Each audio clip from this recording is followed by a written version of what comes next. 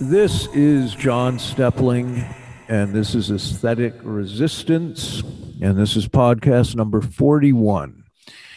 Uh, and with me, Varun Mathur in New Delhi. Hi. Hi, John. Omar Khan in Sri Lanka. Hello, Omar. Hey there. Hiroyuki Hamada in Long Island, New York. Hi, Hiroyuki. Hi, John. Johan Edibo in Sweden. Hi. Hey, man. And I am in Norway, and I think we will be joined by Corey Morningstar before this recording is done. I hope so. I wanted to start with Varun, who hasn't done these podcasts before, and who I was very happy to have come on, and I wanted just to start with him and get his perspective and a little bit about the situation in India. Okay. So I'll just go by what I've heard from friends and people where I live, which has been very interesting to notice. At the end of last year, the markets were bustling where I am. People were largely outside, even though they were wearing masks and taking the necessary precautions and all that. But this last month has been something very similar to what happened last year in March in India, which was then suddenly there was a new crisis. Suddenly there were people dying and being hospitalized at an incredible rate. And that was very present. And I'll go into some details about this because it's very interesting. I asked around. I mean, I know families that if I had a 5-member family that has had 3 people pass away, friends who have told me that they had to go for 11 cremations in 5 days. And so there is this kind of a flood of news from all around me all the time. It's just, at that time it was like this, and now it's cooled down a bit. It's not as hectic anymore. And so what I decided to do was to visit in that week where it was being reported, this spike was being reported. I decided to get out with a friend in a car and go and take a look around, at least in our nearby 5 square odd kilometer radius, which has 3 very big and well-known hospitals, as well as a cremation ground and a burial ground. And funnily enough, the hospitals did not have ambulances lined up outside. And the one cremation ground and the burial ground we saw was not overcrowded. And this is just 2 days after the biggest spike was reported in the media, right? And so, but you're also continuously hearing about people's personal stories. So it makes no sense, right? And it was really, that was the height for me personally of not understanding what the hell is going on. But then a couple of weeks later, a friend of mine was invited, and I'm not going to take any names here, but a friend of mine was invited to go to a hospital across the river to do a photo story about medicines being stocked in a hospital, university hospital. When he went there, he was told that they had not seen a single patient in the last month and a half. And this is just last week, right? So he was told that the hospital had not seen a patient, so they had to close down one of the wards. And he was able to take some pictures of all the stock rooms, which were basically full to the brim. When he asked if he could do an interview with one of the staff members, he was clearly told that they would need permission from the Indian Council of Medical Research before they could get on an interview. And the same university hospital, a couple of days later, was in the news basically the picture that was being portrayed was that they were actually making a new ward from funding to accommodate extra patients. And so this kind of there is, I think what is happening is that there is a very definite streamlining of where people are allowed to go so that it feels like it's out of hand completely. That's what I feel like. It feels like that. So today on the way back, so we've started filming at the farmers' protests, but today on the way back, we had the opportunity to stop at one of the biggest cremation sites in the city, which is also one of the oldest and is probably the most well-known. The name is Nigambodh Ghat, which is on the river Yamuna. I had the opportunity a couple of years ago to already be there because I was part of another film crew, and I made friends with a boatman, and I had called him during this spike that was being reported internationally, and he had told me that it is morbid, that there is no space for people to burn their dead. And today we stopped by again and we visited him and had a half an hour chat with him by the river to ask what's going on, like what has been going on in the last month. And he said that there was this 2.5 odd period which is inexplainable. Like he cannot explain how much sadness and grief they were surrounded by. And basically it was just those 2.5 weeks, and now everything is quote unquote back to normal. So yeah, that's been on the ground. And incidentally, there's one more thing that I'll just quickly add, which was that please. Where I live, this residential area, I tend to talk to a lot of the guards and the drivers and the shopkeepers and things like this. So I get kind of other kind of information which is not on the news. I asked multiple people, and they told me that people in the houses that they work at had died. And then I asked them whether they had been given the shots, and all of them said yes. And then I asked when, and they said in the last few months, basically starting end of Jan, I think. Yeah, so that is something which is, I think, very painful to watch happen around you, because I mean, there has been a very considerable effort from a group of people in India to warn people about all of this that's going on. But that's just, it's just. No, it's no, it's really fascinating, and there's several things to talk about here. One, I had an experience not dissimilar when I was organizing some of these radio plays that we did here on Aesthetic Resistance. This is a few months ago. And I was talking to an actor, and it was very hard to get actors to do anything in person. You had to record things on Zoom because everybody was terrified and staying at home. And I talked to this one guy who I've known for a very long time and respect enormously, a terrific actor. And I kind of tiptoed around the subject of the virus, and maybe, we shouldn't be so paranoid, and I'm sure we could take precautions and record it in a safe way or something. He's, no. I sit at home and listen to the sirens every night of the ambulances going to the hospital.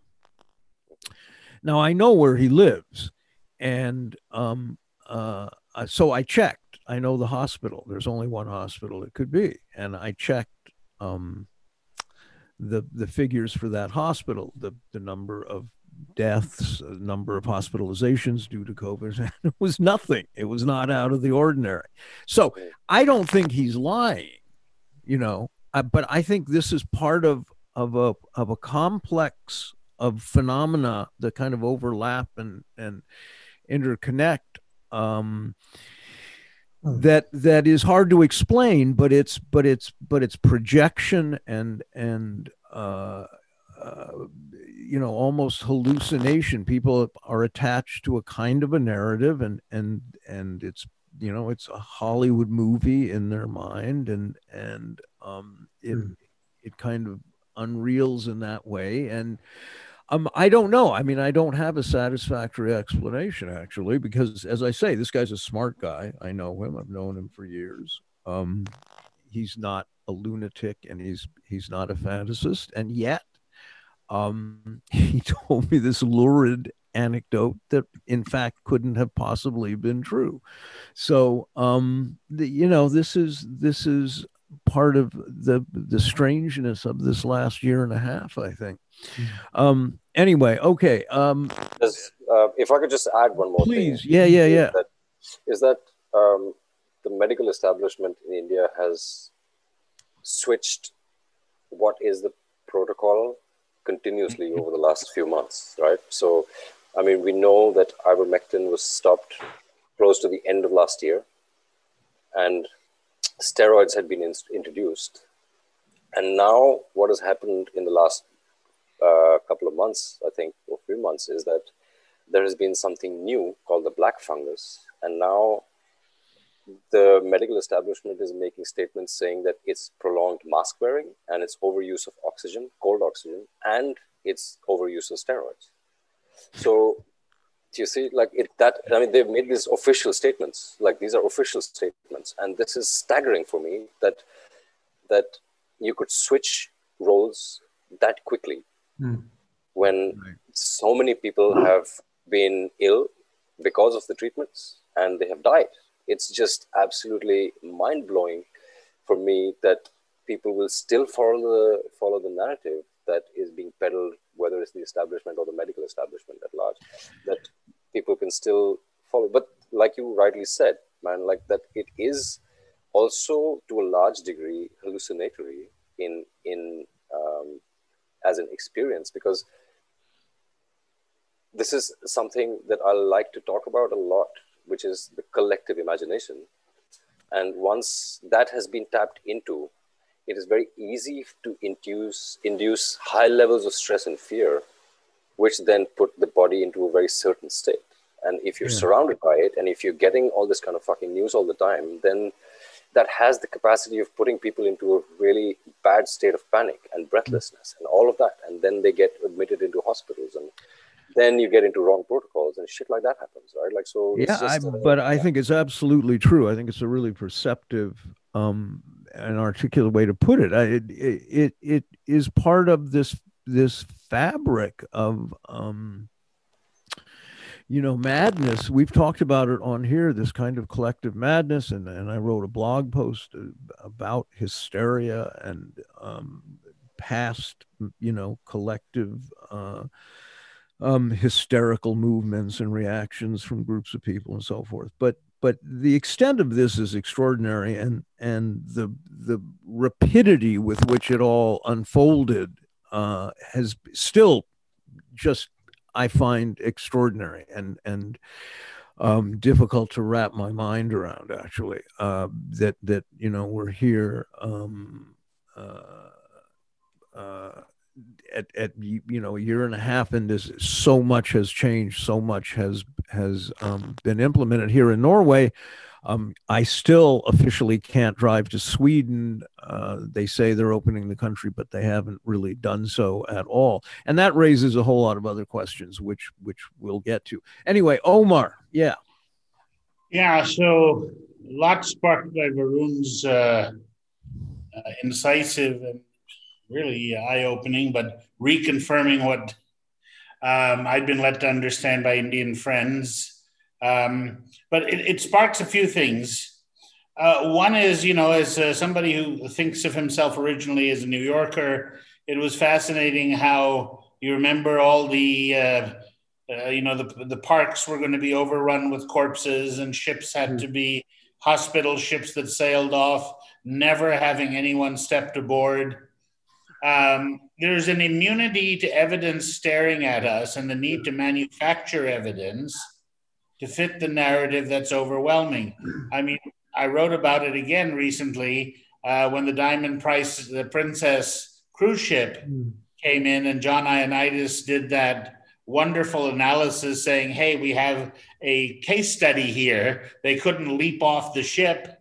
They were sort of stuck together. And it showed us so many things about lethality being much lower, the age concentration of vulnerability, the airborne nature, all of which was relegated to something that you didn't look at and you just ignored.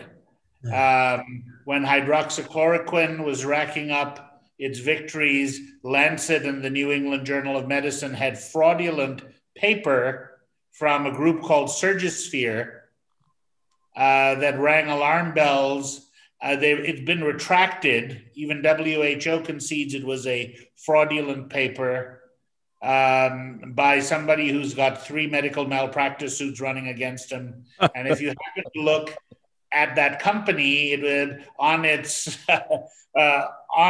list of employees was a science fiction writer and an adult content hostess, both of whom together would make a perfect team to do data analysis.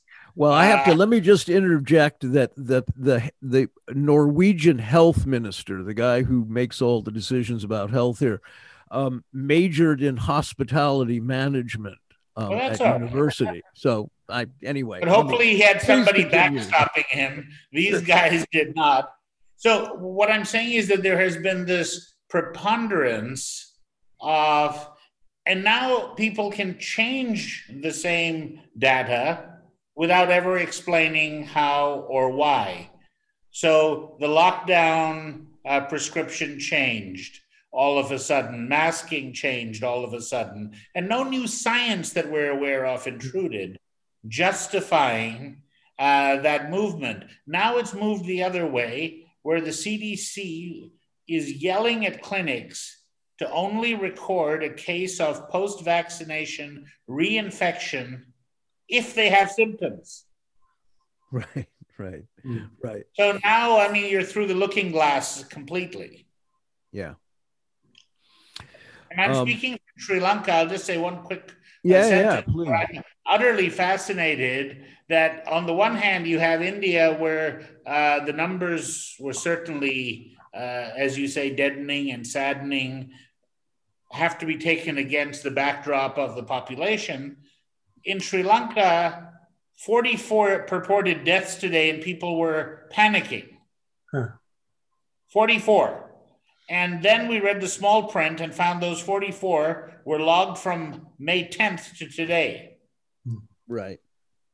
But they were aggregated into a one-day total that for the local populace seemed terrifying. So essentially, data is being either ignored, manipulated, aggregated, disaggregated, purely not for communication, certainly. Manufacturing of consent, certainly.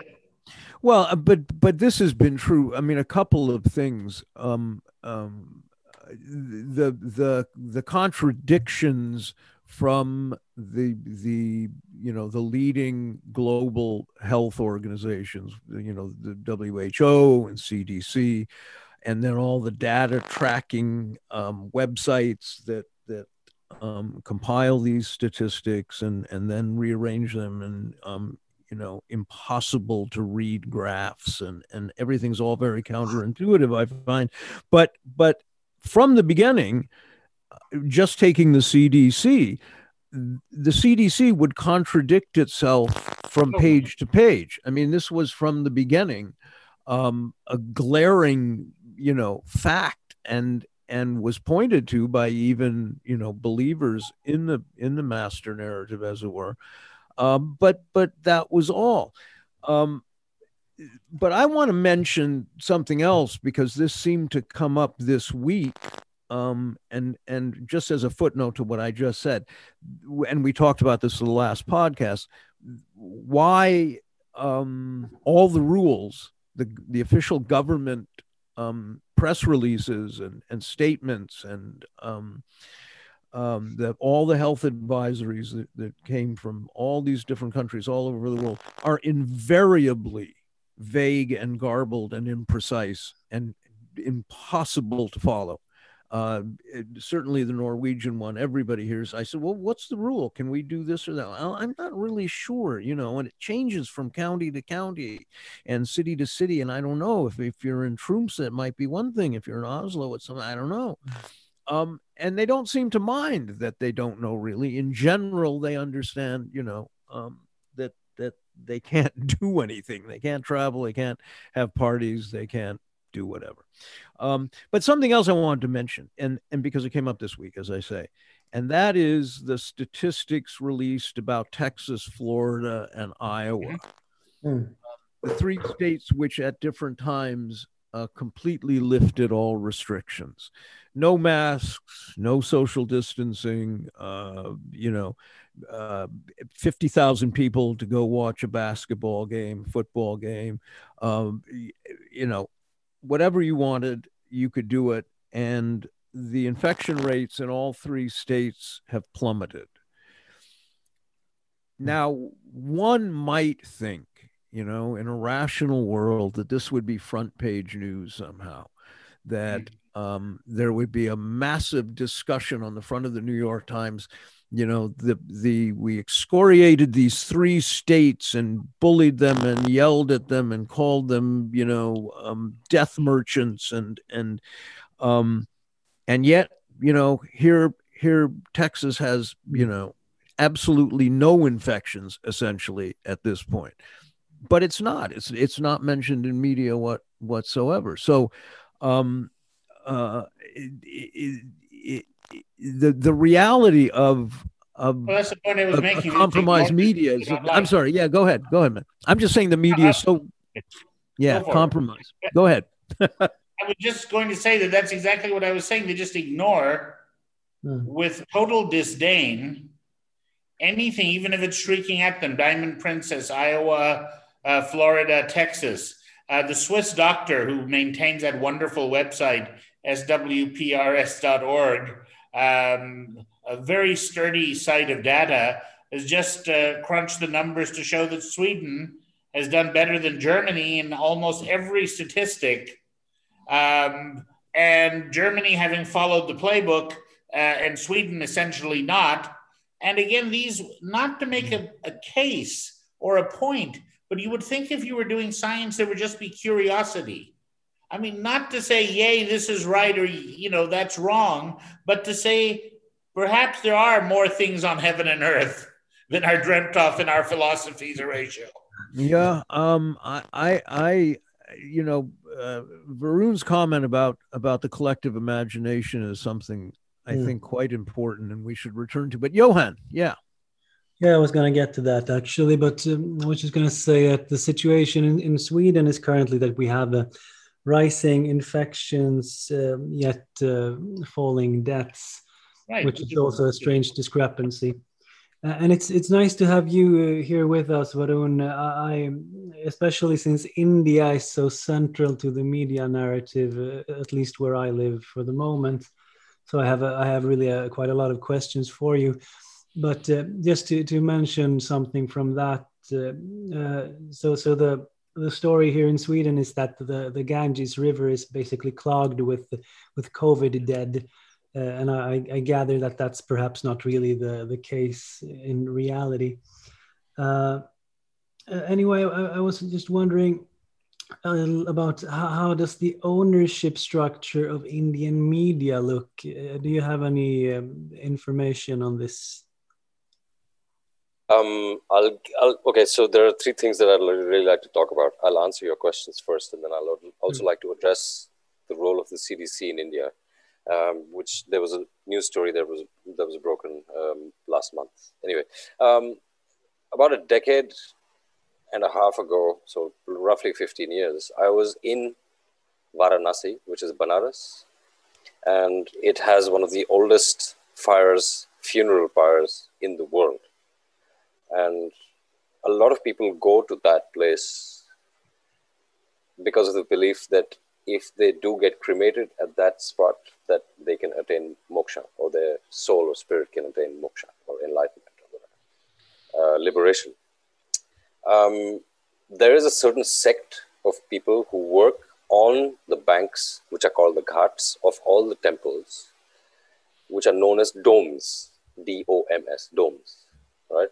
And they are people who handle the dead, and I think they come from the untouchable community. There are also other rituals where, if I'm not mistaken, pregnant women and children are, by some of the peoples in India, are not cremated, and they're put in the river. The domes, we have filmed this back then. They had the job of fishing bodies of people from the river to bury them on the banks. And this is something that I've repeated to very few people, because it's quite a sight to witness this, and it's quite overwhelming to understand that people actually have a job to do that.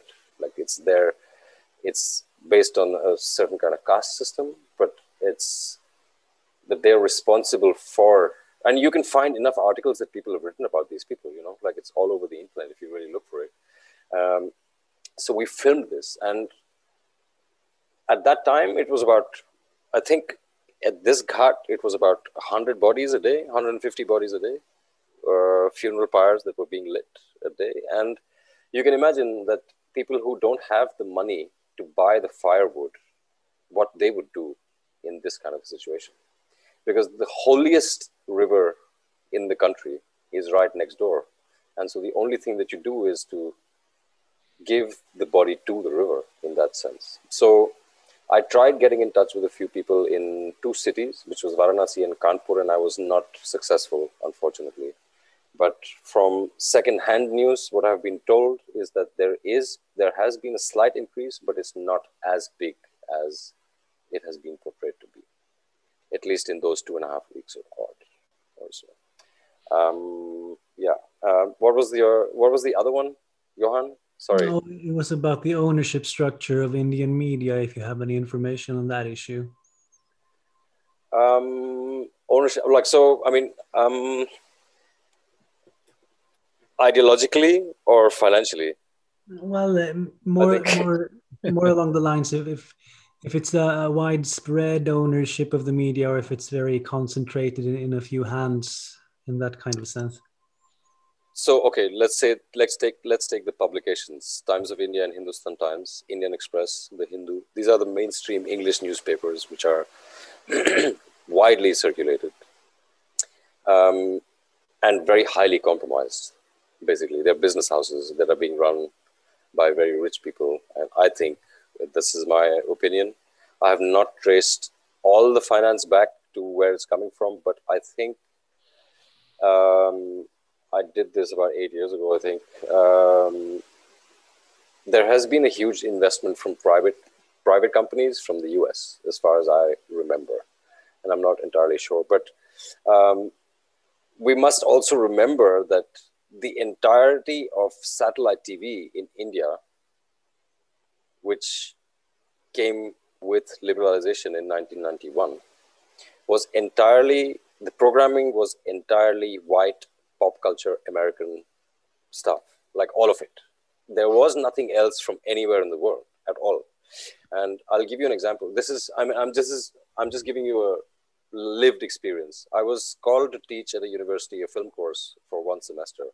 My first question to a class of 40 odd people in that classroom was if they could tell me a single piece of news or a single film from anywhere except for the US or Western Europe. Not a single hand went up, not one. And they had no idea what I was talking about, because the cognitive map in that sense is structured in a way where their attention is entirely on, I don't know, Trump, Britney Spears, The Rock, the Avengers series or whatever, like shit like this, man. Is there anything else, Varun? Sorry? I'm joking. I said, is there anything else, Varun? Yeah, fair enough. I mean, yeah. But so, and I did this, there were 2 semesters that I taught, 2 separate years. And both times it was exactly the same haunting silence from these people who are at this kind of liberal university learning about media and film, Well, I have to interject here because I taught I've taught film several places, but I taught for 6-7 years at the Polish National Film School, which is a very international school and a prestigious school and so forth. And I had first-year students largely. But I had the similar experience. I mean, these were people that wanted to be filmmakers. In theory, you would think there would be a curiosity about film, about the history of film, about film from other cultures, but there wasn't. Students were by and large interested in reading technical manuals about cameras, lighting, and anything new grabbed their attention. The rest of it was purely kind of career driven. And when I started showing them Bresson or, Fassbinder or something, I was met with almost aggression at a certain point. Now, some of them were won over and became wonderful and were terrific students, but it was the same experience. It was really kind of shocking. Anyway, and I was in Benares 25 years ago. And was, I think, my favorite city in India. I traveled all over. I was there for a year. But what I remember of Benares was that you would go down to the Ghats in the morning and they'd be burning bodies. And later in the day, the ash was falling on you wherever you. Yeah. And there was something kind of extraordinary about that, and haunting. But anyway, okay. So can I just quickly finish? There was one more thing. Yes. Okay. So the CDC has just been reintroduced into India because they were apparently blacklisted for carrying out some kind of bio research in one of the Northeast states. They have just been reintroduced into India as helping India with surveillance of COVID-19. Wow. That's one thing. There's one more thing, which was that I don't own a TV. So a friend of mine told me that one of the leading English networks for news, which is NDTV, gives over their stream in the evening for an hour to the BBC. So yeah, basically that's how kind of appropriate it is. All of it is that appropriate. Yeah, that's it. No, extraordinary. I did want to touch on the collective imagination because two things. This is what I keep running into when I talk to people. So maybe Hiroyuki, you can talk about this too, and Johan Omar. When I talk to people about the things that we're talking about right now, the questionable veracity of global health institutions, the questionable veracity of Western governments, and maybe all global governments, in fact, and just questions.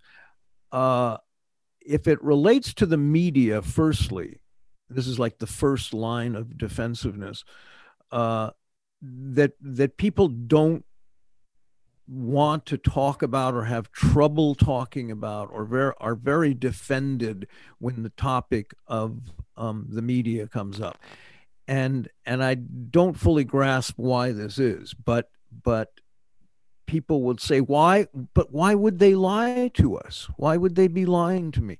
Why would ABC News or the BBC or Canadian Broadcasting Company or any of them, why would they choose to lie? And it's a question that always kind of stops me, because I think, I can answer that for you, but it's going to take several hours. There's not a short answer that's going to satisfy anybody. So that's a topic, I think. So if anybody has thoughts on that, sort of the collective relationship in the world today to media. It, I mean, and it looks like people are really more so than we think that they operate within the framework. They have internalized authority in themselves, and as soon as they hear anything skeptical about the narratives they hear, they feel personal about it. They get triggered. They have to defend defend the authority that's who they're standing with. So this is it's a striking that many people do operate like that for many reasons, I guess. But on the other hand, people who would be willing to say that why would they lie? Of course they lie because they have to perpetuate what they are doing, which is basically a feudalistic hierarchy of accumulation, wealth, and domination. So if you're having that kind of position, it's really it kind of stops you. Why can't you see it? It's so obvious. right. But people depend on this framework to think, behave, and analyze things. So when you do that, there will be many contradictions, and so that's what we are seeing here. It's an extraordinary situation, phenomenal. Well, I think this identification with authority is absolutely true, and people identify with what is on their screens. We've talked about this screen habituation, but they do they identify with media, and it's a part of their lives. People, I know this is a little dated now because people do everything on computer screens, and including streaming television and film. But in America, they did a study of how many hours a day televisions in people's homes were on, and it was like 10 hours a day. People never turned it off. Jesus. It was the background noise of their life. It was a friend. People felt lonely. They felt less lonely, they said, when the television was on. So you don't want to feel that your friend is lying to you, I guess. Well, I think it's become in a way that. So I think Corey made a really good post about this, about trust, and people rely on that screen or whatever screen for. I mean, inherently, I think all people seek experience, and I think the infiltration of empire, so to speak, has been that they are able to now negotiate the relationship of the individual with itself. And that is the depth of it, so in the sense, like, it's not just that they are blindly trusting authority. They have also, I think, largely people have been made to externalize their sense of agency and authority. Yeah. And that is why it is possible for this system to perpetuate itself. It's just like we are the fuel that helps it along. It's just that the habits and the desire that has been inculcated through these mechanisms in people is what perpetuates it. And people, once that kind of a structure has been able to give people their security of knowing what the world is, nobody wants to let go of that, because that gives them it has replaced lived experience by second-hand knowledge. And that's how it's built in our education system. Absolutely. Is that right? Like, it's just you only reading this text, but you never experience anything. You never go and meet those people that you're reading about. And that it just kind of becomes the same thing in news, media, cinema, and the kind of the hyper reality of fiction, basically. See, everything's derivative now, right? I mean, because one of the things that we are driven, the big debate is there a room, a cabal of people pulling the strings, or have we created a system whose own internal momentum as was being said, detaches us from ourselves, makes us look for external validation, makes us nervous if we're not part of some tribe that affirms even our sensibilities. Now, you wrote your recent piece, John, which I enjoyed very much, Checkpoints on the Frontier of Desire. You quote the wonderful Kundera book about graphomania. And with your indulgence, I'd like to just quote a little segment that you quoted. And it talks about 3 preconditions. 1, a high enough degree of general well-being to enable people to devote their energies to useless activities. We have perfected that. Arnold Toynbee once said that the final test of civilization would be the intelligent use of leisure. Well, we failed that completely. Number 2, it says here, an advanced state of social atomization and the resultant general feeling of the isolation of the individual. And then number 3, the radical absence of significant social change in the internal development of the nation. And that kind of sums up what we've just all, said in different ways. And you cap it off with a quote from Dr. F.T. Hunter, a psychiatric definition of graphomania, where he says, everything that doesn't convey a positive fact, the result of observation or of experience, which doesn't bring forth an idea, which do not materialize an image, or which isn't a personal artistic product, which doesn't affect the interior life and personality of the author, are in the domain of graphomania. Derivative footnotes to popular or pervading culture. Yeah. Johan. Yeah, I think you all make really important remarks here. These are complex issues, of course, but I think central to them is this issue what we've been talking about, how the rejection of central myths and central truths that we've accepted creates a strong cognitive dissonance and so on. I've been thinking along these lines these last few days. I was reflecting upon what originally brought me into music and arts and all this. And I remember that what kind of pushed me in this direction was a kind of dread that I felt in relation to what at least seemed to me a kind of lifeless conformism of the Swedish society, the secular society around me.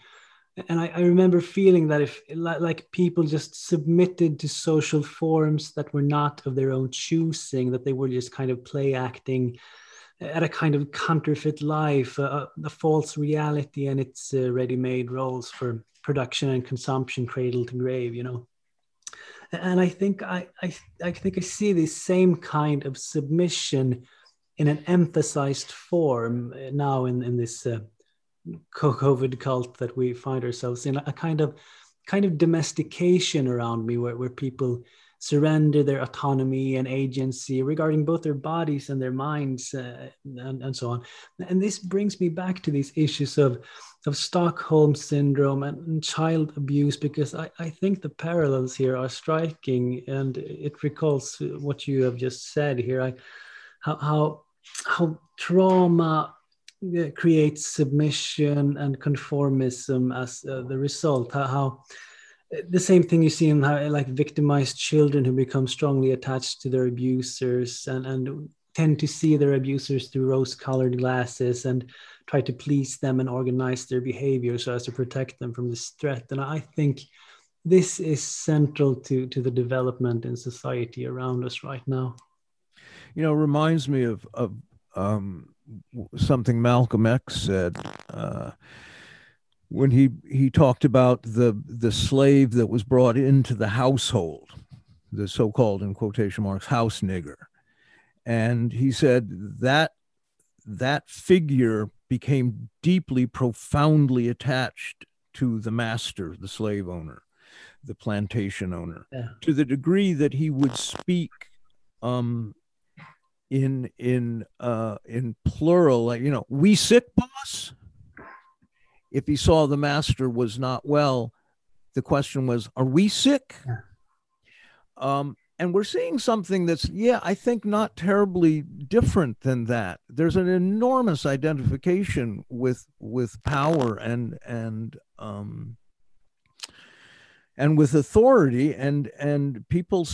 What has shocked me this year, and I, that's not hyperbole. I mean, I'm shocked that people are not much angrier than they are not more afraid of the state, are not more afraid of these measures. I mean, one of the fundamental rights you have as a human being, and this came up recently in Norway, a group of lawyers and educators, but mostly from the judiciary and the legal profession, signed a letter to the government protesting the lockdowns, protesting the lack of debate, lack of transparency.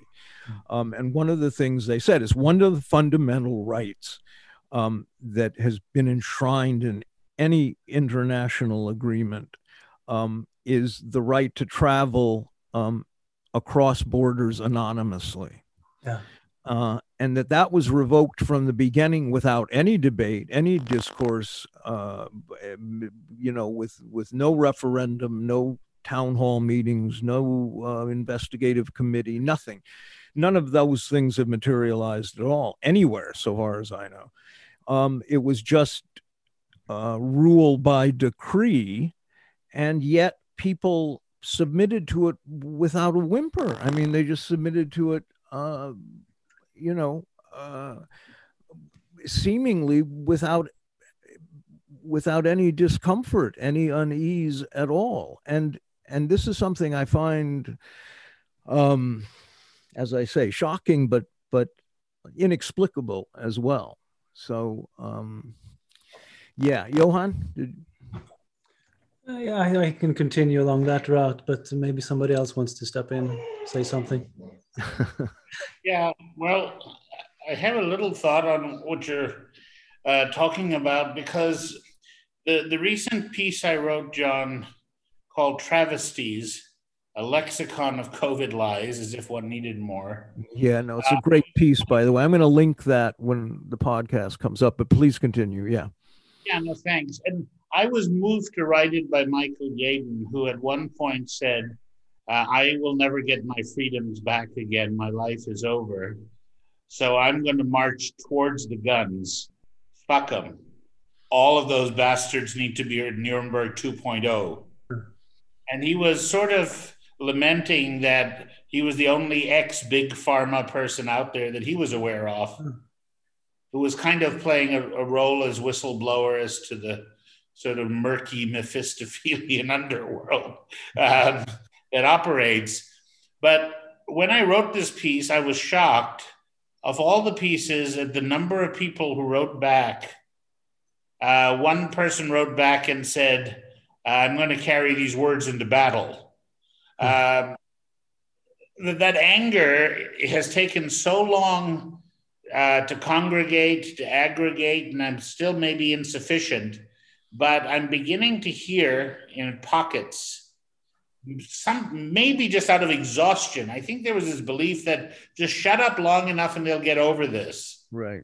Right. And then you suddenly realize that no, they won't, any more than previous Reichs or other forms of oppression have. They only stop when you stop them. And so I think it's just been fascinating, the gullibility, but also this sense of surely. I worked for a while with a guy called M. Scott Peck, who wrote a book called The Road Less Traveled. And Scotty, after 9/11, we were working together, coined a phrase called perverse grace. And he said that if people who perpetrated evil had some brains, they would have already taken over the world because they'd know where to stop. Yeah. And then they'd let us get used to that, and then they'd do the next bit. And whether it's Hitler with Poland or whether it's cut off, start vaccinating kids with experimental gene therapy, Eventually, I don't know that they've gone too far, but I hope to God they have. But Perverse Grace said that if we're saved by anything, it's by power corrupting and absolute power corrupting absolutely. If they would just stop, we'd all go along. Yeah. Maybe not all of us. Yeah, I hope that's right. I mean, I sense there is increasing skepticism, and there, I know when Boris Johnson announced, that he was canceling summer essentially, there was a pretty big outcry, and there will be protests about that. And the question is on one level, and then Johan, I want to get to you. The question on one hand is, if they tell you, this is true in Norway, if they say, no, don't travel this summer, stay in Norway, we're advising you not to leave the country. Well, what happens if you do, and you come back? What exactly are they going to do? I'm a resident. I have a family here. I have 3 small children. Are they going to arrest me and put me in jail? That would rather defeat the purpose of the whole thing. Send me to a quarantine hotel, perhaps. But what if I leave that hotel? Is there an armed guard that's going to keep me there? I sort of doubt it. I think that probably nothing will happen if I drive to Sweden to get my tobacco and come back. I suspect nothing will happen, because no law has been broken. I've violated a health advisory, that's all. But there is a state of emergency, and God knows, maybe they'll throw me in a dungeon, a black site somewhere. I don't know. Johan. Yeah. I hope we'll see more of this this healthy anger. I'm not sure I'm seeing it where I live. I just wanted to ask you, Omar and Varun, about how, if you could give us the picture about how the vaccine is being marketed in your territories. Varun, you want to go first with India, and I can then do Sri Lanka? Yeah, sure. There have been hints of incentivizing it. There have been hints of connecting it to subsidies that the government gives people who are close to the poverty line and things like this. I've seen videos of lobby groups from towns and cities entering villages and then getting beaten out literally with sticks, saying that these people in the villages don't want any of that shit. There is a massive amount of social media influencers who have been somehow either appropriated, paid, or they're just kind of automatically on board with the whole thing because of the scale of the larger campaign. And they have massive followings. Given that they are really in small towns and really don't have much to offer, but they are promoting the vaccination drive. They are really kind of getting all their followers to get on that kind of bandwagon, And it's not just, it's funny because you would imagine that it would be the other way around, like that people who are watching mainstream news can analyze this and understand what the hell is happening. But it has, in fact, been the most illiterate people who understand what the fuck is going on, and they don't want any of this, And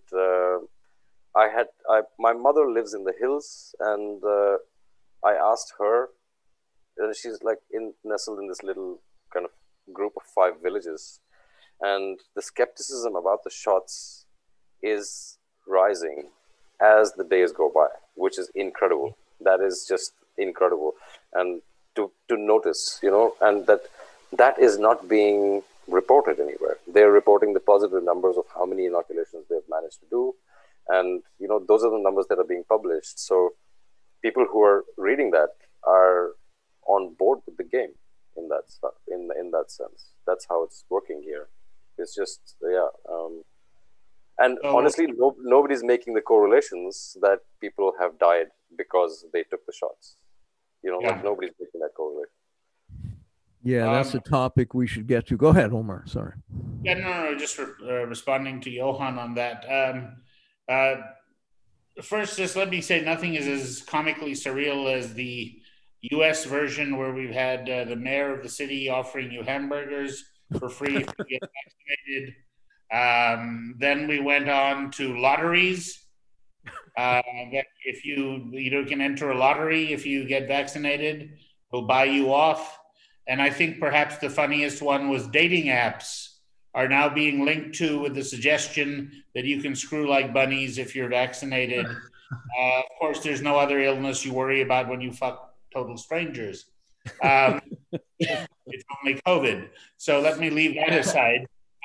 My heritage is Pakistani, and I will say, just as a sidebar, though you didn't ask about it, Johan, that the exact same situation Varun describes, my mother tells me is the case, where her family says they're all vaxxed, but the people who work for them refuse. They've even said, we'll get it for you. And they said, don't come near me. Nobody in my village. We're not dealing with that shit. So they're smarter. I mean, that same phenomenon that you're describing, we find echoed in Pakistan. In Sri Lanka, I don't think there's been a huge mania of marketing, but I think the fear campaign has worked a little too well. It's also confusing here because people got their first AstraZeneca shot and then they ran out of supplies, so they don't have enough to give them the second. But then the Chinese are willing to donate all their needs here to complete their transition into a vassal state.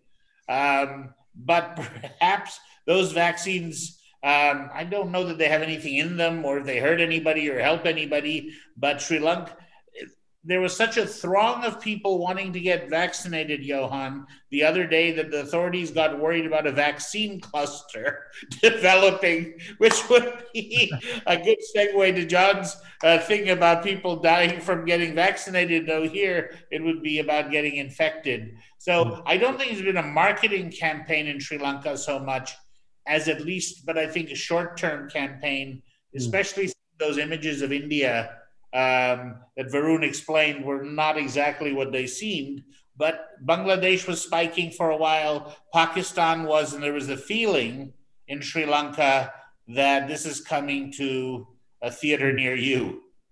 Never quite has, but that was the fear. Well, it's interesting that I saw the ad for you could get free French fries or whatever, a hamburger and French fries if you got vaccinated. But a couple of very significant, both Nobel Prize winners, whose names I don't have readily available here. One is French, the guy who discovered the HIV virus, which is itself a contested topic, but never mind that. He won the Nobel Prize. He came out in an interview, I believe, on French TV, but maybe it was just in print media, that has not been translated into English anyway. And he said that the effects from the vaccination are not going to be felt immediately, but that there will be a massive death toll from this vaccine. Now, but that the people won't start dying for several years. That it will trigger a runaway antibody thing, something. I'm not a scientist, I don't know. But, needless to say, he's been pretty much erased from mainstream media. And if you post anything by him, it gets removed, deplatformed, as they say. Now, I don't know, I have no idea how credible what he's saying is. The guy's a Nobel Prize winner. But then the second guy came out and said the same thing. And then other people have said that the vaccine is what is creating the variants. In fact, this guy said that as well. But a number of scientists have come forward and doctors and said that the variants are being manufactured by the vaccine itself, that this is the first time this experimental vaccine is used, and these people have no idea what might happen or what will likely happen because of it. Now, again, I don't know. I can't even begin to speculate, but it is certainly telling that these kinds of statements by, I mean, this guy is a Nobel Prize winner. So presumably he's not some crackpot tinfoil loony. He's a mainstream guy, and with highly accredited and so forth. And yet there's a complete media blackout. So the question then turns back around on why that is. Why is there this level of censorship about the vaccine, about COVID itself? I can't think of a precedent in which there has been such wholesale, naked, unapologetic censorship of dissenting opinion. It's a unique situation. Yeah, Sarah, say again. It's a unique situation, I think. Yeah, I mean, it's breathtaking.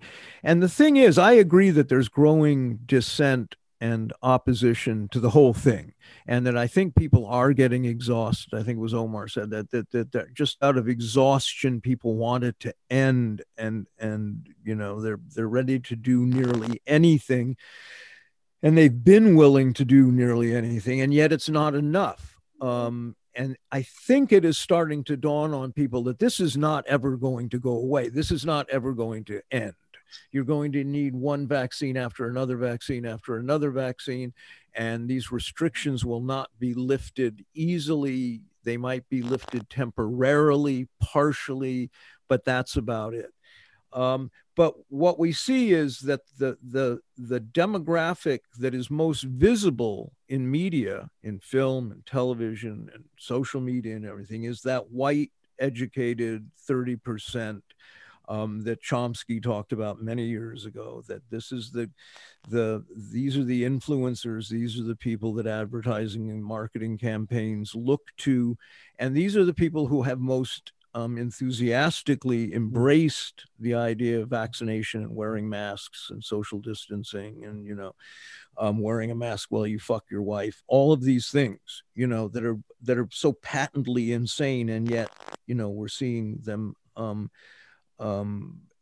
just followed with great enthusiasm, as I say. And so that's the problem. We don't see the dissent. We don't see the numbers of people who disagree with all of this. Yeah, Hiroyuki. Well, I was just noticing that we do see the imperial dynamics. Varun is saying how things are developing in India, and we've seen that in the U.S. as well. The murkiness of the information and a massive amount of death coming from people stuck in nursing home, and limited option for treatments, and all those and the ventilation and all those things, and so people visiting hospitals, finding out that there aren't many things going on. So those things are really, really echoing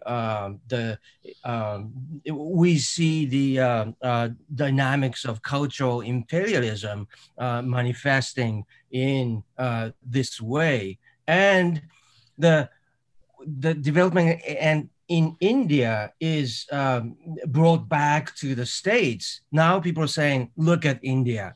Look at what's going on in India. And we're consuming that again.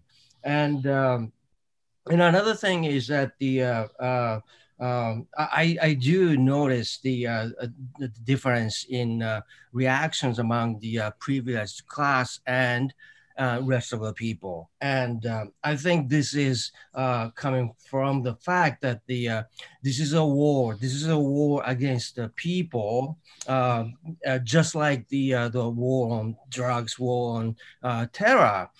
In those cases, the enemies were the minorities and the terrorists, so-called terrorists. And but in this case, it's the people, it's us. So I think the privileged class has bigger sense of cognitive dissonance.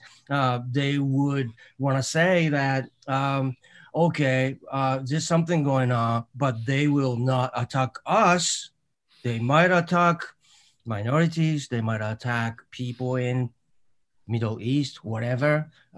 So they have this strong sense of denial, and that's manifest in. It's interesting that it's manifesting in India and other countries as well. It's so it's really it's the this big structure of feudalism is manifesting itself, and we are seeing it from different angles.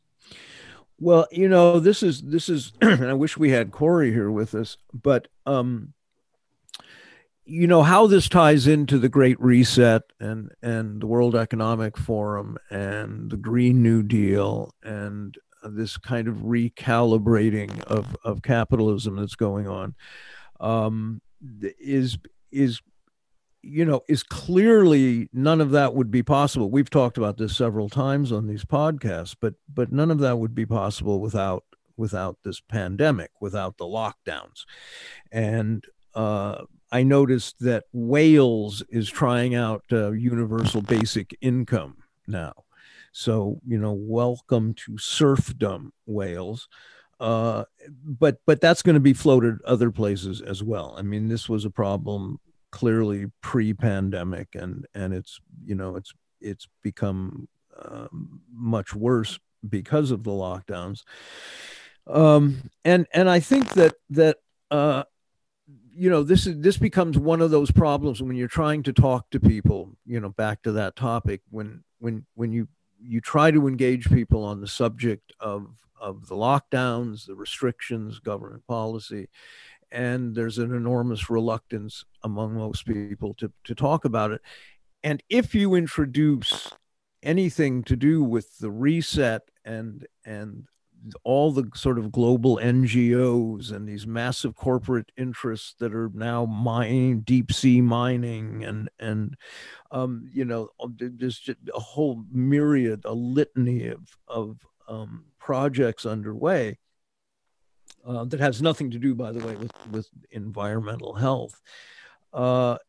It is a complex topic. It's very complex to talk about. It's even complex to talk about on a podcast. I mean, it's not sexy material for most people. And so, you know, the master narrative is trotted out with, you know, hamburger advertisements and whatever, with celebrities, all these various celebrity mouthpieces for both the vaccine, the lockdowns, wearing masks, you know, all the virtue signaling that goes along with all of this stuff. And it's very effective. It's very hard to dent that that wall of propaganda. It simply is. And meanwhile, like in Norway, this government, which is revealing itself increasingly as a very right-wing government, and yet they remain pretty popular. You know, there's a U.S. Submarine base being built in the pristine north. There's a military base, and I think an air base as well. Anyway, there's tens of thousands of U.S. soldiers in the north, although you can't get very much information about it. And this is a country that has always prided itself on its environmentalism and keeping the Arctic region pristine and so forth and so on. And there have been some protests and some letters written, but nothing significant. And it's a small population, a small, rich country. But it's, when you look at the global situation, and I open this up to Omar, Varun, everybody, you know, Modi is pretty much an open fascist in India. You have the EU and you know, the voices, you know, Juncker and Ursula von der Leyen and all of these people who work out of Brussels. You have Macron and Merkel and Boris Johnson, and, you know, they are all on the same page, more or less. And the idea of a vaccine passport is likely going to happen there, unless there's a really organized resistance against it. I think we're going to see at least the attempt of to implement that, and that's a topic probably worth touching on here. Yeah, Johan. Yeah, I just think that key to much of this reluctance to criticize, I think, is the psychology of identification in play that we've talked a little about. And it also relates to the collective imagination and the myths and the symbolic structure I often talk about. You mentioned the slave that's brought into the household, and I'd like to emphasize we must consider that this identification with abuse of authority, it's going to have cognitive effects, because in a situation where you have this abuser who can kill you at a whim and who has total control of your life and your resources, you're very likely to dissociate from this very unpleasant experience by portraying or framing the aggressor as your friend. I mean, it's nicer to think you have a government that's benevolent and sometimes makes mistakes than to realize that you're dealing with this inhuman machine that wantonly kills and so on. And you have this Scottish psychiatrist, Ronald Fairbairn, and he spoke about this ego-splitting defense that's activated in the abused child, so to say. And this is basically when the child compartmentalizes negative experiences of the parent or the abuser, and then projects them upon something else and retains an image of this perfect parent or essentially good benefactor, which sometimes even goes into fantasy and derealization. And I think this correlates with people's insistence to always give the system the benefit of the doubt, so to speak. Right. And I think this also, of course, it relates to a cognitive reluctance to challenge core myths and beliefs. But I think this radical lack of skepticism is truly extraordinary, because it's like you can't even ask these critical questions pertaining to the pandemic because people just shut down.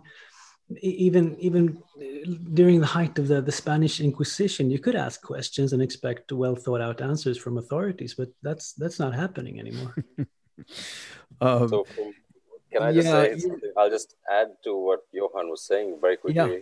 Was that I read quite a few papers which talk about the result of extreme trauma to the amygdala and the prefrontal cortex, and the incapability of understanding the situation that one is in. Literally, like like the brain is incapable of processing facts anymore. So, like what he was saying of derealization and depersonalization, I think that creates this what is called commonly in trauma-informed work is called brain fog. It's like it is literally called that, and people don't have the capability of full cognitive power anymore at their discretion. Yeah. No, I agree, and I mean I've written about this on a couple of blog posts, and we've talked about it here. The loss of curiosity, the atrophy of the imagination, especially in the young. People don't read. Literacy has eroded significantly. I mean, it's really pretty shocking sometimes to read even like the New York Times, Washington Post, and see how grammatically troubled these writers are, and they're writing for flagship newspapers. And I posted a thing on social media the other day because the New York Times, I don't often read the New York Times, but I feel it, I feel duty bound to occasionally open it and look at it.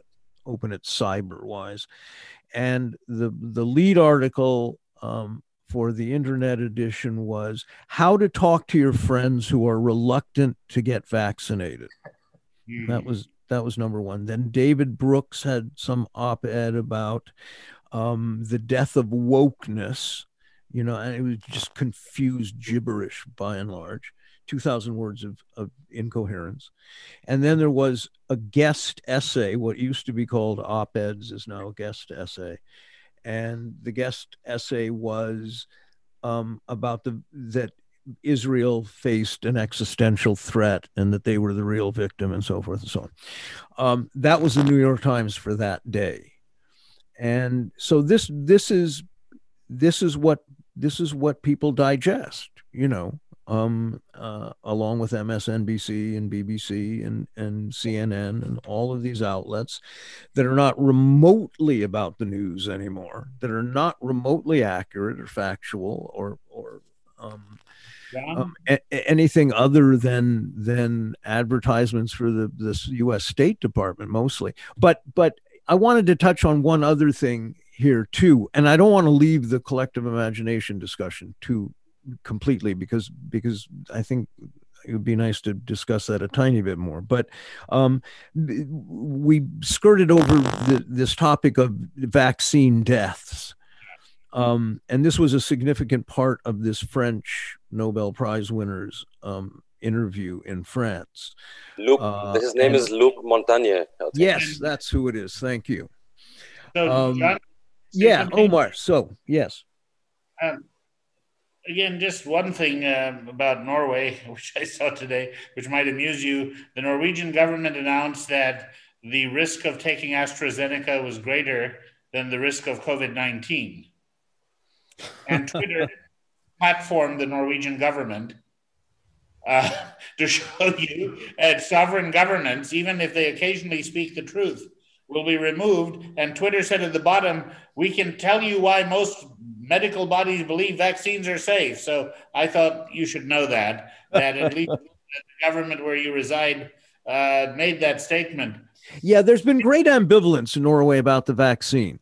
In spite of the rest of their policies being pretty draconian, there is ambivalence. There's several splits. Twitter was not going to let them escape. The execution acts. Now, in terms of the vaccine deaths, here's what I think is interesting anyway from talking to people who are on the front lines. I told you last time about Dr. McCullough, who actually treats COVID patients, has only lost 2, and along with people like Pierre Corey and others, have been talking about why don't we treat it? It's a treatable disease. Even the small percentage that get it, about 85% of them, if you treat them early or more, make a recovery. And he pointed out that if any of these treatments, if hydroxychloroquine hadn't had that smear, if they weren't slow walking ivermectin trials, and the WHO researcher, Andrew Hill, wasn't curiously silenced a few months ago. I haven't heard anything from him. He's probably in an inquisitor's chamber somewhere. Then you see the emergency. The thing to remember is they know that what they're doing is going to blow up at some point. They're indemnified. I mean, let's face it, Pfizer paid the largest fraud fine in history to the Justice Department. Moderna has never released another product before. It's a tech startup, or it's a startup, and suddenly they get flooded with money and authorizations. So that's who the world is hostage to, all indemnified, which is not usually what you do when you have high degrees of confidence. So if these other treatments that are readily available came to the forefront, the emergency authorization would technically no longer apply since none of them are approved, and this whole rotting edifice, and nobody's going to allow that to happen. Right. I mean, these folks are not going to give up without a fight unless they are hauled off somewhere to a Nuremberg trial. And so the fact that the VAERS database in the US now is not even recording adverse effects anymore, only those related to COVID reinfection. 4,000 deaths already, which is huge number more than other vaccines. So even those later deaths, probably so, but even the deaths to date are not a pretty picture. You can say it's a very small fraction of those who get it, yes, but it's about 30 times that of any other vaccine. Right. Any other vaccine would have been pulled with 4,000 deaths. Well, about 200 deaths for the swine flu vaccine. Yeah, no, it's but see, here's an interesting thing. I mean, this touches on the media again, and I ask this not mock naivete, but I ask it sincerely. The former middleweight champion Marvin Hagler died this year, and he died right after getting vaccinated. And the first tweet about Hagler's death, and I was a big Marvin Hagler fan, and the first tweet came from his former opponent, Tommy Hearns, and they had one of the most famous fights of all time.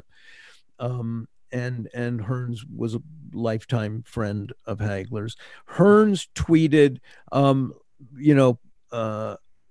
pray for marvelous Marvin Hagler, who's battling.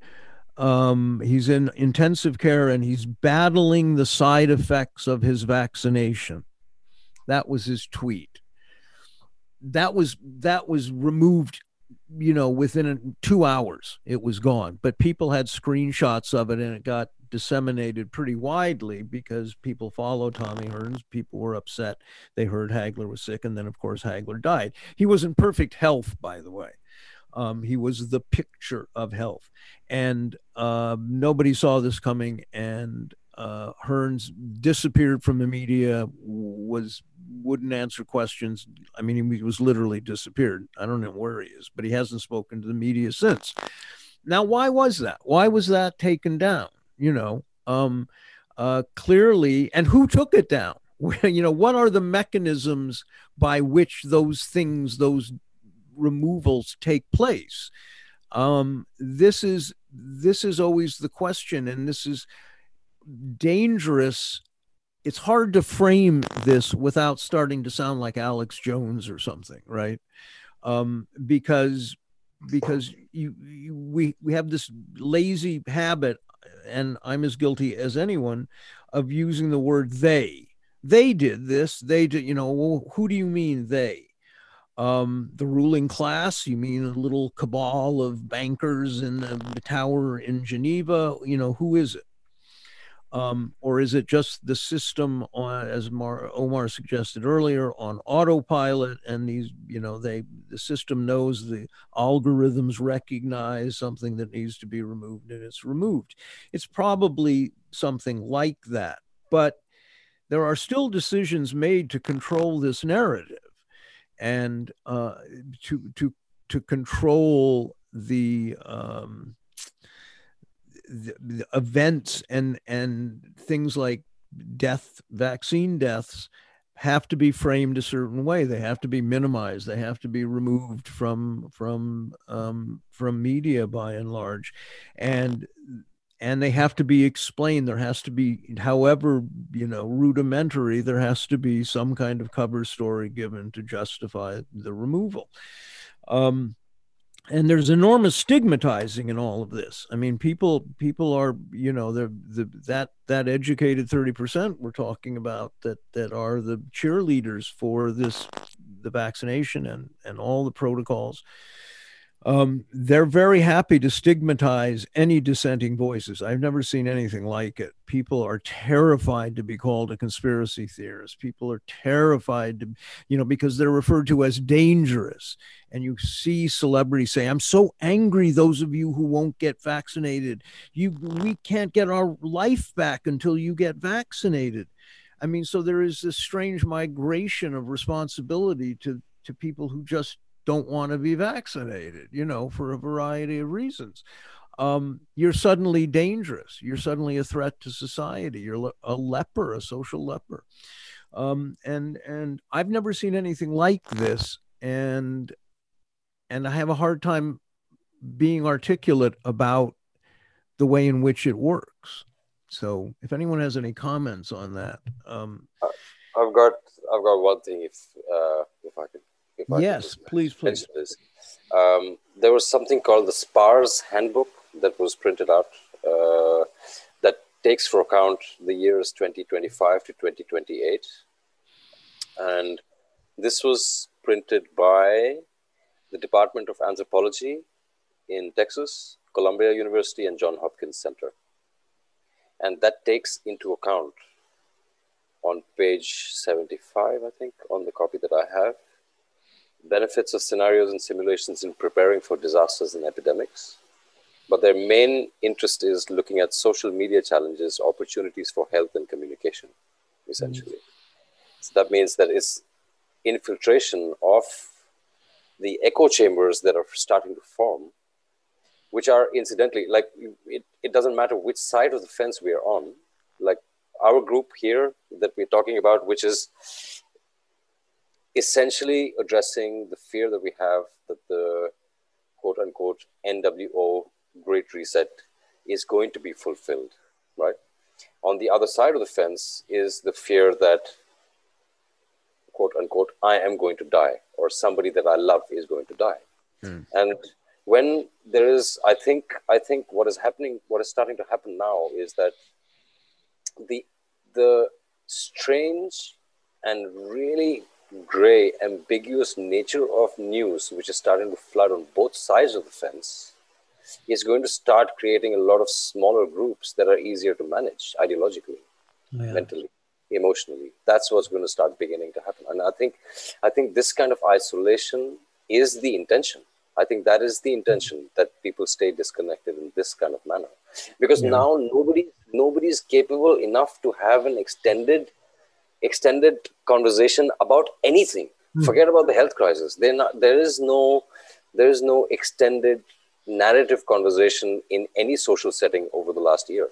Everybody is only just thankful that they are still alive and that they can still feed their families. So that, I think, for me, is a very big change that I have seen, which has happened.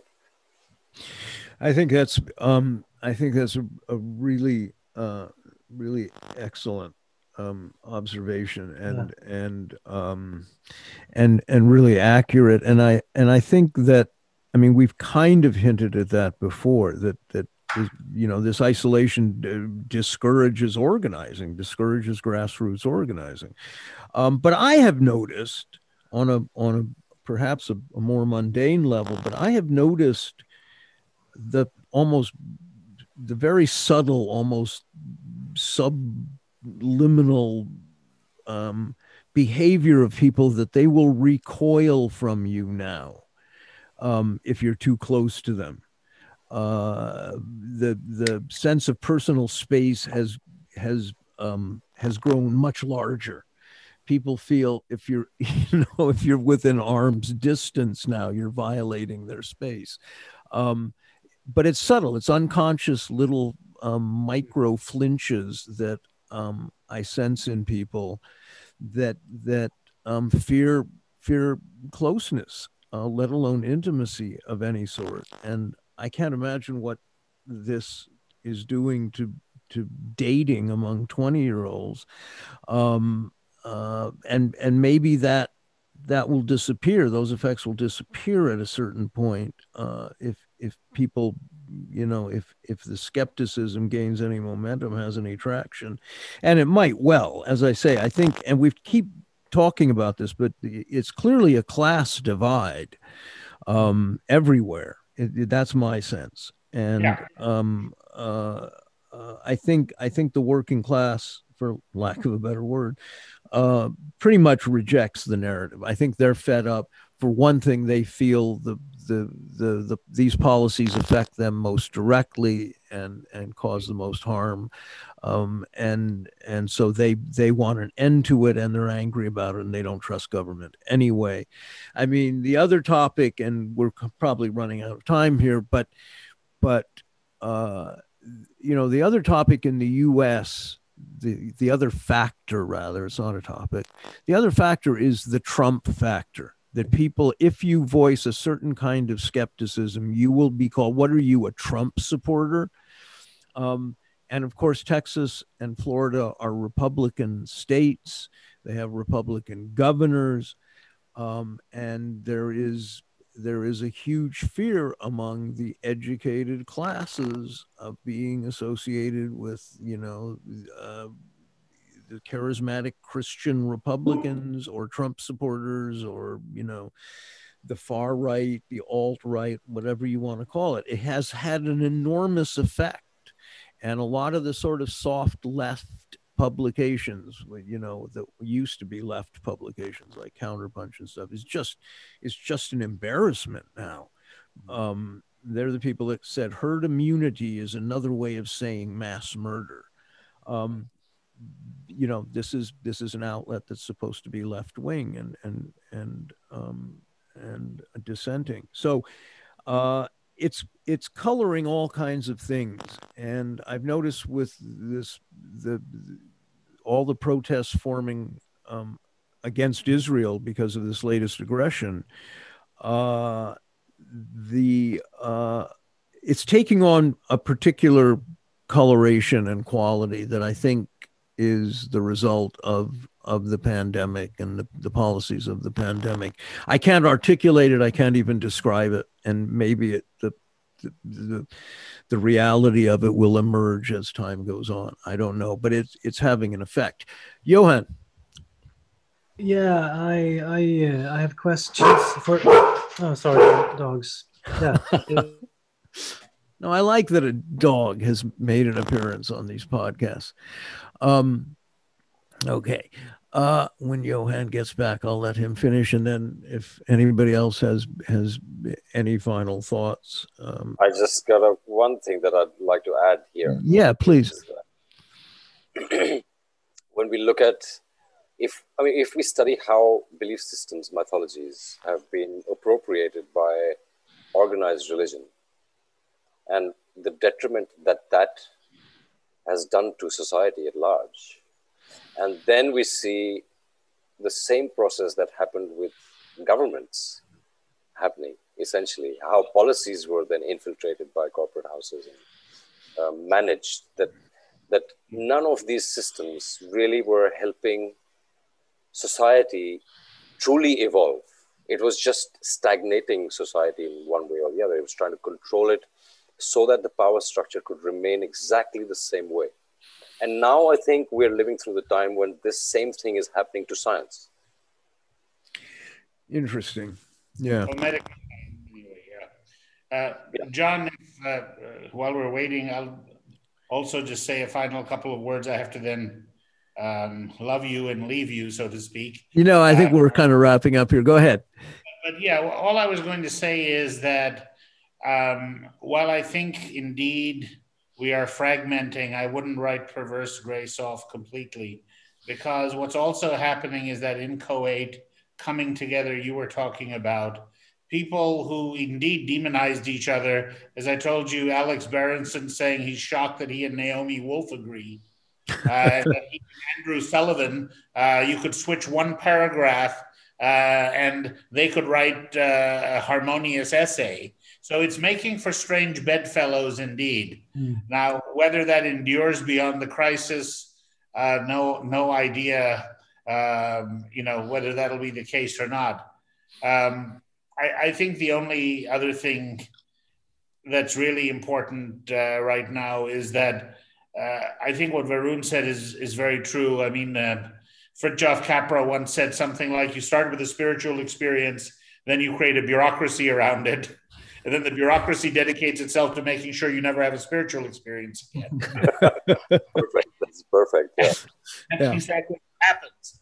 And what's happening now with medical science is that it is invalidating itself and becoming again a mouthpiece for vested interests. And so people believing what they hear. I mean, again, coming back to Dr. McCullough, he said, for God's sake, you treat patients. And if you have an off-label use for things like ivermectin or whatever, you just use them. You don't let somebody suffer. He said that the thing that I've always been taught as a doctor is finally use your best judgment. And he said, I am shocked that to this day, there's no Johns Hopkins protocol for treating COVID, no Harvard protocol for treating COVID. He said, it is the biggest example of medical malpractice I've ever seen, which just goes to the point being made. Yeah, yeah, absolutely. Johan? Yeah, I think you're correct, Varun, regarding how science is being transformed into myth, or rather that the science's function as a myth is growing and imposing itself upon the other functions of it. But I was hoping to ask both you and Omar something regarding if you could just give us the quick take on how you would address this situation from your own expertise and perspectives, let's say within the framework of aesthetic resistance as an idea. Omar, you want to go ahead this time first, please? Go on. Sure. And just to make sure, Johan, I'm answering the right question. When you say address this, do you mean that sort of media corruption or the larger ideological virus? Sorry? Feel free to pick one. I mean, the general situation we find ourselves in, you can characterize that how you want to. Well, my background, primarily, I'm an organizational consultant. I'm a crisis consultant. And then, funnily enough, just so you theater guys and artists don't feel totally disenchanted with me, I was for a long time involved with the Shaw Festival in Canada, the only theater festival devoted to George Bernard Shaw and his contemporaries. And the reason I bring up Shaw is that he wrote something called Heartbreak House, which I'm doing an essay on, and we're right back there again. And Shaw was of the belief that you have to use not only facts, but you have to use irony, you have to use parody, you have to use comedy to some extent as shock therapy. That you have to offer truths, sometimes dramatically presented or presented in a new mythology, perhaps, appropriating what Varun was saying. But my short answer is that it almost has to be small acts of activism. I don't think there's a pervasive answer. And it's going to have to be, that I hate to finish with a pop psychological example, but many of you will have heard the starfish story of the fellow walking on the beach. There's all these starfish and he throws one in the water, throws another one, and somebody says, "Man, don't you know that's hopeless? You can't make a difference." He picks one up, throws one out, and said, "Made a difference to that one." Yeah. No, but I agree. I think people have to have the small acts of resistance, small acts of personal integrity matter, and people have to talk. People have to speak up. Varun, yeah. So from my understanding, what has happened is that the individual in modern industrial civilization is disconnected from the repercussion of its action. The individual does not understand the repercussion of its action in international society. And in the sense that I think society functions silently through habits and actions and our behavior. And it's that point that has to be, I think, highlighted for all of us everywhere, is that, I think empire in that sense, or like all of these structures, are in every single facet of our life. And if we had to dismantle the whole thing, then we really need to understand how we are part of it. For example, every single phone that anybody buys anywhere, that's, or a laptop or a car, and the desire to have this, it mobilizes, or it has already mobilized billions of people around the world. And that is what I think is the human interconnectivity is what has been imperialized entirely. That we depend on each other. That is what empire has imperialized. They have taken over that aspect of existence entirely. And once we realize this, then we can, I think, make steps, even if slowly and incrementally, to kind of drain that poison from all our lives slowly, and it'll take time. But I think we need to understand that we are all connected to the war. We are all connected to the famine. We're all connected to the genocide and the wars which we are seeing right now. And that understanding is something that is also neutralized, in the sense that the self-responsibility to society is neutralized to a large extent in all our education systems. Because once we have been through those hoops of understanding and imbibing secondhand knowledge, once we get out of that, our identities are validated as, quote unquote, doing no harm and doing no wrong in society. The only place that we have now is perfunctory to economy. That's it. Like to economy and progress of the economic ideal of the empire. So that, I think that's a very intricate argument that needs a lot more discussion. But I think that's where it's at for me. I was going to say something, but I think we'll end on that because I think that was wonderfully put. And somebody just sent me a text actually with a whole list of very important, prestigious doctors at different institutions globally who are coming out and calling in question all of the COVID policies by the government. Better late than never. But I'll maybe post a link to it. I mean, they're coming out more and more. The narrative is crumbling. Anyway, I want to thank you all very much. I'm really glad to have you, Varun, and Omar, Johan, as always, Hiroyuki. This was great, and the link will be up soon. I will send it to all of you, and hopefully next time we have Corey back, and I'll talk to you all soon. Then, yeah. Yep. And, Thanks, John. Thank you, John.